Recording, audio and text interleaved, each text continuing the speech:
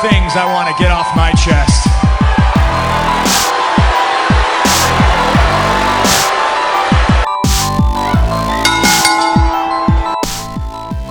Podcast day, super late, but actually I was gonna put it up Wednesday and then Wednesday night going into Thursday, so it would have been a day late. But to be honest with you, it was basically a Raw review and a couple other mailbag questions, which I can get to at the end. But this is kind of a breaking news sort of podcast day. Obviously, if you listen to this podcast, you're obviously a fan of other podcasts and pro wrestling.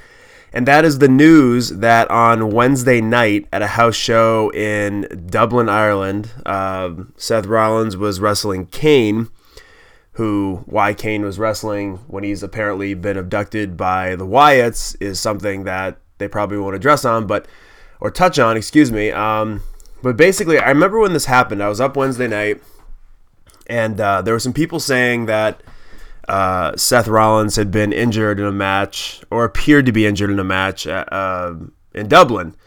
And then Thursday morning I woke up and they had made it official through numerous sources, one being the coach over at ESPN, saying that he has torn his meniscus, ACL and MCL, and is expected to miss 6 to 9 months.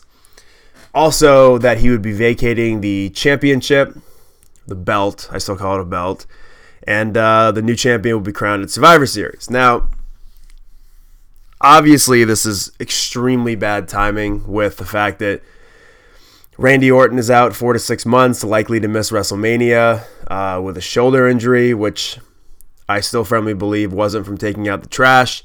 I believe it was something degenerate because Randy Orton is pretty much a degenerate and probably did something ridiculous and made up the trash story to cover for it.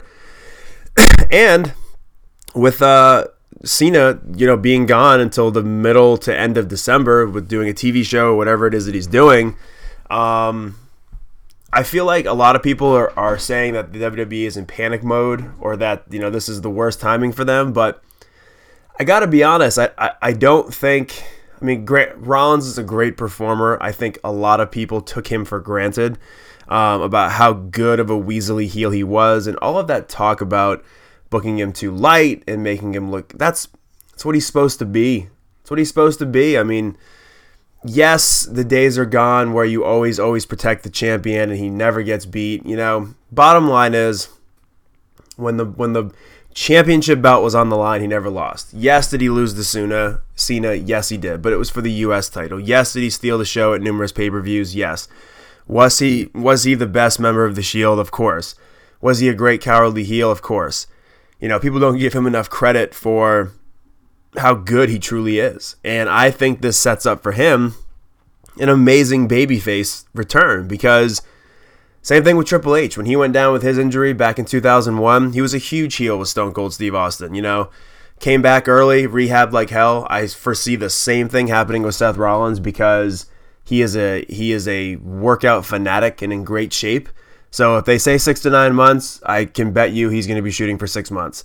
And he'll come back, and that will be a great face to feud with whoever they position as the top heel at that time. That's just what I see.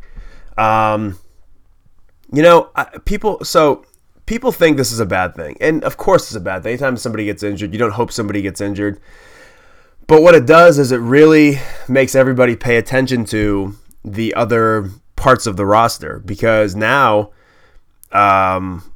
everybody is on social media and websites are talking about, well, who do they have? And this is what we as wrestling fans have been clamoring for a year or two now. Now you legitimately have your two top quote unquote baby faces out in Orton and Cena, and now Rollins. So, and Rollins was a heel, but those are the three big stars of the company as of now. And who knows what they were going to do at Survivor Series? Who knows what they were going to do with the match at Survivor Series? If they were going to put it on Reigns right away, or not. But they have said to be in panic mode or rewriting mode. So that's basically what I did with this podcast. I tore up everything I had. initially recorded in the earlier part of the week with Raw, because it doesn't matter. Because everything that happened on Monday does not matter going forward now. And to be honest, I'm not excited that it happened. I'm excited about what it could possibly produce. Because at the end of the day, Vince can't call John. He can call Brock. But, he really can't call any of these old stars. Taker's already involved. HBK and Ric Flair were just on Raw. It's time to face the music, Vince. It's time to put on display a great wrestling show with this tournament and crown somebody a new champion. And the excitement, I think, is more now than it would have been with just Rollins and Reigns.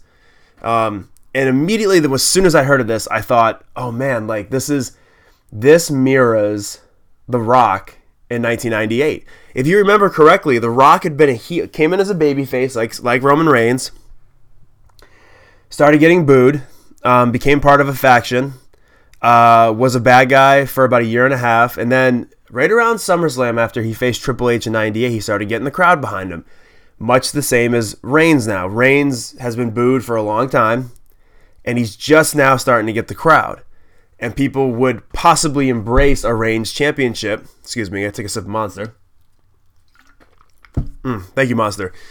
They would possibly embrace Reigns as a champion now more than they would a year ago, because he has paid his dues a little bit more, proven his worth, been in some battles. So now you have him kind of getting cheered, and you have people kind of willing to see that, if you will. But this leaves the door wide open for what happened at the Survivor Series 98. Now, since the heel champion, the authority champion, is gone in Seth Rollins, Triple H and Stephanie, the authority, need to anoint a new authority champion. And this allows you to, and if you go back on the network and you watch 1998 Survivor Series Deadly Game Tournament, people say the Attitude Era was better. There's more wrestlers now that can compete in that tournament that can give bust-ass 4-star, 5-star matches and make that tournament even better than there was in 98. Some of those matches were just horrendous. Some of the people leading into them. You had a lot of big names, but some of the matches, they weren't good quality at all. And then you finally had the big payoff with the up-and-coming babyface, The Rock, a la Roman Reigns now in 2015. And they can do some sort of screw job finish and anoint Reigns this heel. Because if you take a step back, your biggest heel just went down. You have a lot of tweener heels with the New Day and people like that, and Alberto Del Rio. They need to anoint Reigns the new heel and the champion. Or Bray Wyatt. But Bray Wyatt's stuck in the Undertaker feud. That's another guy I think they've just missed the boat on, making a huge monster heel by beating him too much. So I think you have the opportunity to put Kevin Owens, Cesaro, Neville, maybe some NXT people, luchadors,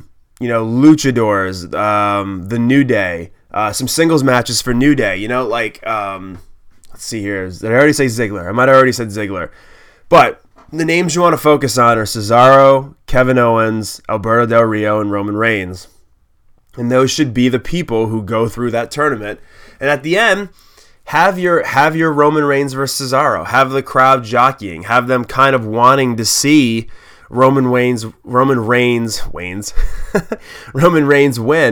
and then pull a screwjob finish, align him with the authority, and then you have Ziggler, you have Owens possibly as a face, you have Ambrose as a face, Cesaro, push Cesaro. The time is now. And it's not like they have other options. There is no other option at this point. They have to do this.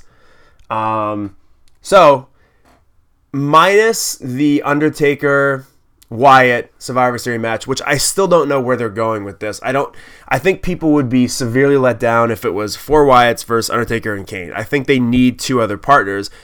Who those partners will be, who knows? Because I don't think WWE would clear Sting to come back after his injury versus Seth Rollins, because then they would have to clear someone like Daniel Bryan, who for some reason they're adamant about not clearing and bringing back, even though he's been cleared by, numerous doctors. If they ever were going to bring back a big star, if they ever were going to say, you know what, we're going to clear you, Daniel Bryan, I think now would be that time. even if he comes back and makes a surprise entry into the Survivor Series tournament, and even if he loses, that gives a good feud there between Reigns and Reigns and Bryan. So to me, yes, it stinks. Yes, it sucks. It is an immediate refresh. But at the same time, I think that this could be really good for them. Because look at NXT. NXT is popular, and it's not a niche market. If you could I bet that if they put NXT on the USA Network in place of Raw, and people switched on hoping to see Raw, I guarantee you over 1 million to 1.5 million would stay because NXT is so good. Very little talking. The promos mean something. The programs mean something, and they're allowed to wrestle. Look at the other night with the NXT show with Finn Balor and Apollo Crews. 2 packages that make you care about each competitor. The light at the beginning when they shone the spotlight on them and they introduced them. How great did that make that match feel? That we give it a big match feel. And then they went out and they had an amazing match. Apollo Crews' best showing so far at NXT because they let him wrestle more than a 5-minute squash match and the Rumble. And then they injected Baron Corbin, and now there's another setup. And then you had a heel turn with Samoa Joe, which I think we all saw coming. That's another guy. Samoa Joe, Baron Corbin, Finn Balor. These are guys that can come up and compete in this tournament and still head back down to NXT at the end of it. I don't think they should worry about protecting the guys in NXT because at the end of the day, what NXT is supposed to be is developmental. Yes, it's a brand now, but don't forget why they're there. They're there to get to the main roster, and you have guys that are there for the main roster. So I would say, and who knows? I've heard reports today that, WWE has already reached out to some quote-unquote big-name stars to come back. People that they never thought they'd sign. I've heard that. So to be honest, am more excited now about this tournament than seeing Reigns versus Rollins because I think with Reigns versus Rollins, the build-up will be fine, but once they get into it, that pay-per-view crowd, it might not have been a good reaction for Reigns. It might not have been what they had been hoping for. Now you got an opportunity to put the belt on him without having to beat Rollins, people cheering for Rollins, and you also get a new heel champion.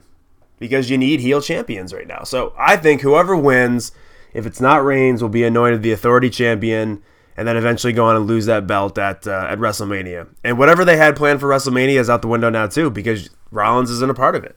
Orton's not a part of it. Cena's gone for 2 months. So whatever they had planned is being rewritten and going out the window.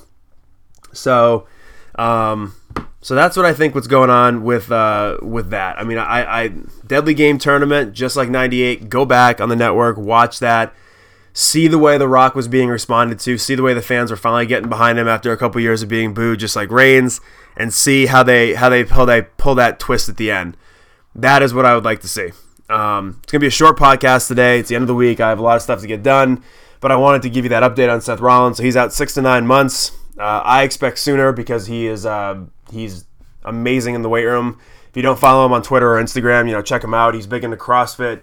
Always keeps his body in tip-top shape. So I'm assuming he's going to work double hard to get back and get into it. But I'm more excited about Survivor Series now, even with the injury that happened to Rollins. So I had some questions come in to the mailbag. We're going to be about 20 minutes today, so it's a quick listen for you guys. And one of the questions was from Mike from Westbrook. His question's a good one. It's the one I asked the other day on PW Torch. It was, do you think that NXT has actually done the opposite for what WWE intended, which is create new stars, but now people actually like these new stars more, and then when they come up to the main roster, is there a feeling that Vince McMahon and everybody else up there wants to kind of put these NXT stars in their place and not continue the push that they had in NXT? Absolutely yes.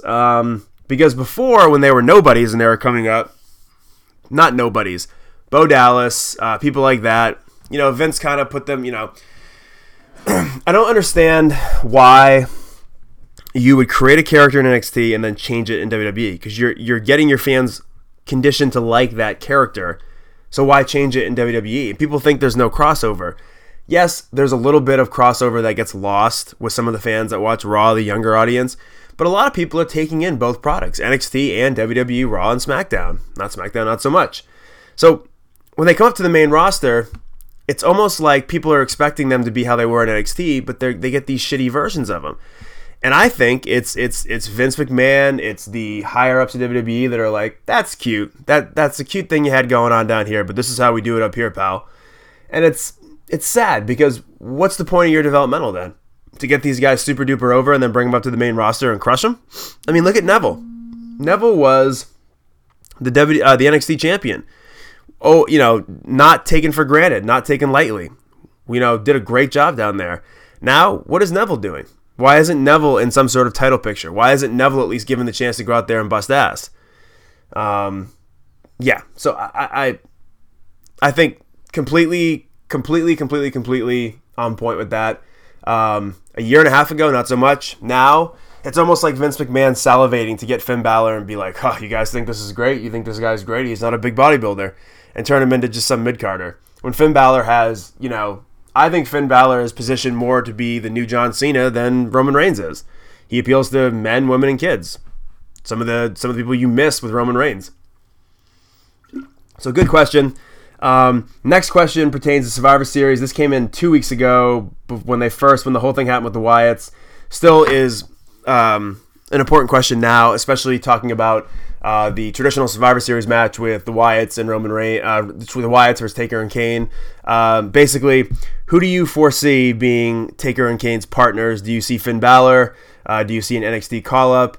Do you see Sting? Do you see somebody we're not paying attention to? That's from Jack in Scarborough. I don't even know who Jack in Scarborough is. Thanks, Jack. Like I just touched on before, I'm not sure about Sting. I don't know how they would possibly, with all this concussion stuff and all this stuff about them handling injuries well, I'm not sure how they would get around that. I just don't. I don't see it happening. Finn Balor, I would love that. Just for a one-off, help them win, go back to NXT. But this is the thing. This match is so set up for failure either way. Taker and Kane win with whoever comes up. You beat Bray Wyatt again, hurts him again when they should be building him as this monster heel. The Wyatts win. You beat Undertaker again, and then he might not be seen till WrestleMania when he comes in. The last 4 matches, he's lost 3. So, when he should have been lost 4, realistically speaking, when he tapped out to Brock, if you're looking at it from a kayfabe perspective. I don't know. I don't know about this match. It looks good on paper. If Sting was still healthy, I'd see Sting. 4th guy, I'd see Finn Balor. Other people just don't fit, I guess. Like Balor fits because of the demon thing, but it's a huge match with huge guys. Balor would be by far the smallest guy. Maybe Baron Corbin. Who knows? This I'm completely stumped on. That's why I'm even more interested, because I don't know what they're going to do. But if they end up going 4 versus 2, prepare to be let down and let down a lot of people, because now people's anticipation is, we want to see this, we want to see this, we want to see this. So I'm really, really anticipating this pay-per-view because it's such a big turning point in the history of WWE as far as who they have on the roster, who they're willing to bring up, who they're willing to bring back, and who's going to be the new champion coming out. So those are the 2 questions I had. That's my take on Rollins. Again, sorry for being late. Wanted to reshuffle a little bit with the injury that happened because it's really, changing the landscape here of WWE. Thank you guys for listening, subscribing, sending me monster, blue or orange, sometimes yellow. It's fake right at gmail.com to send me hate mail, love mail, or to get my address to send me monster. Subscribe on iTunes. It's fake right. It's the podcast when you see the picture, the outline of the great Ric Flair. Hopefully not the late. If somebody asks you if it's fake right, just point them over to this podcast. Appreciate you guys. Enjoy the weekend. Take care of yourselves. Take care of each other. Later.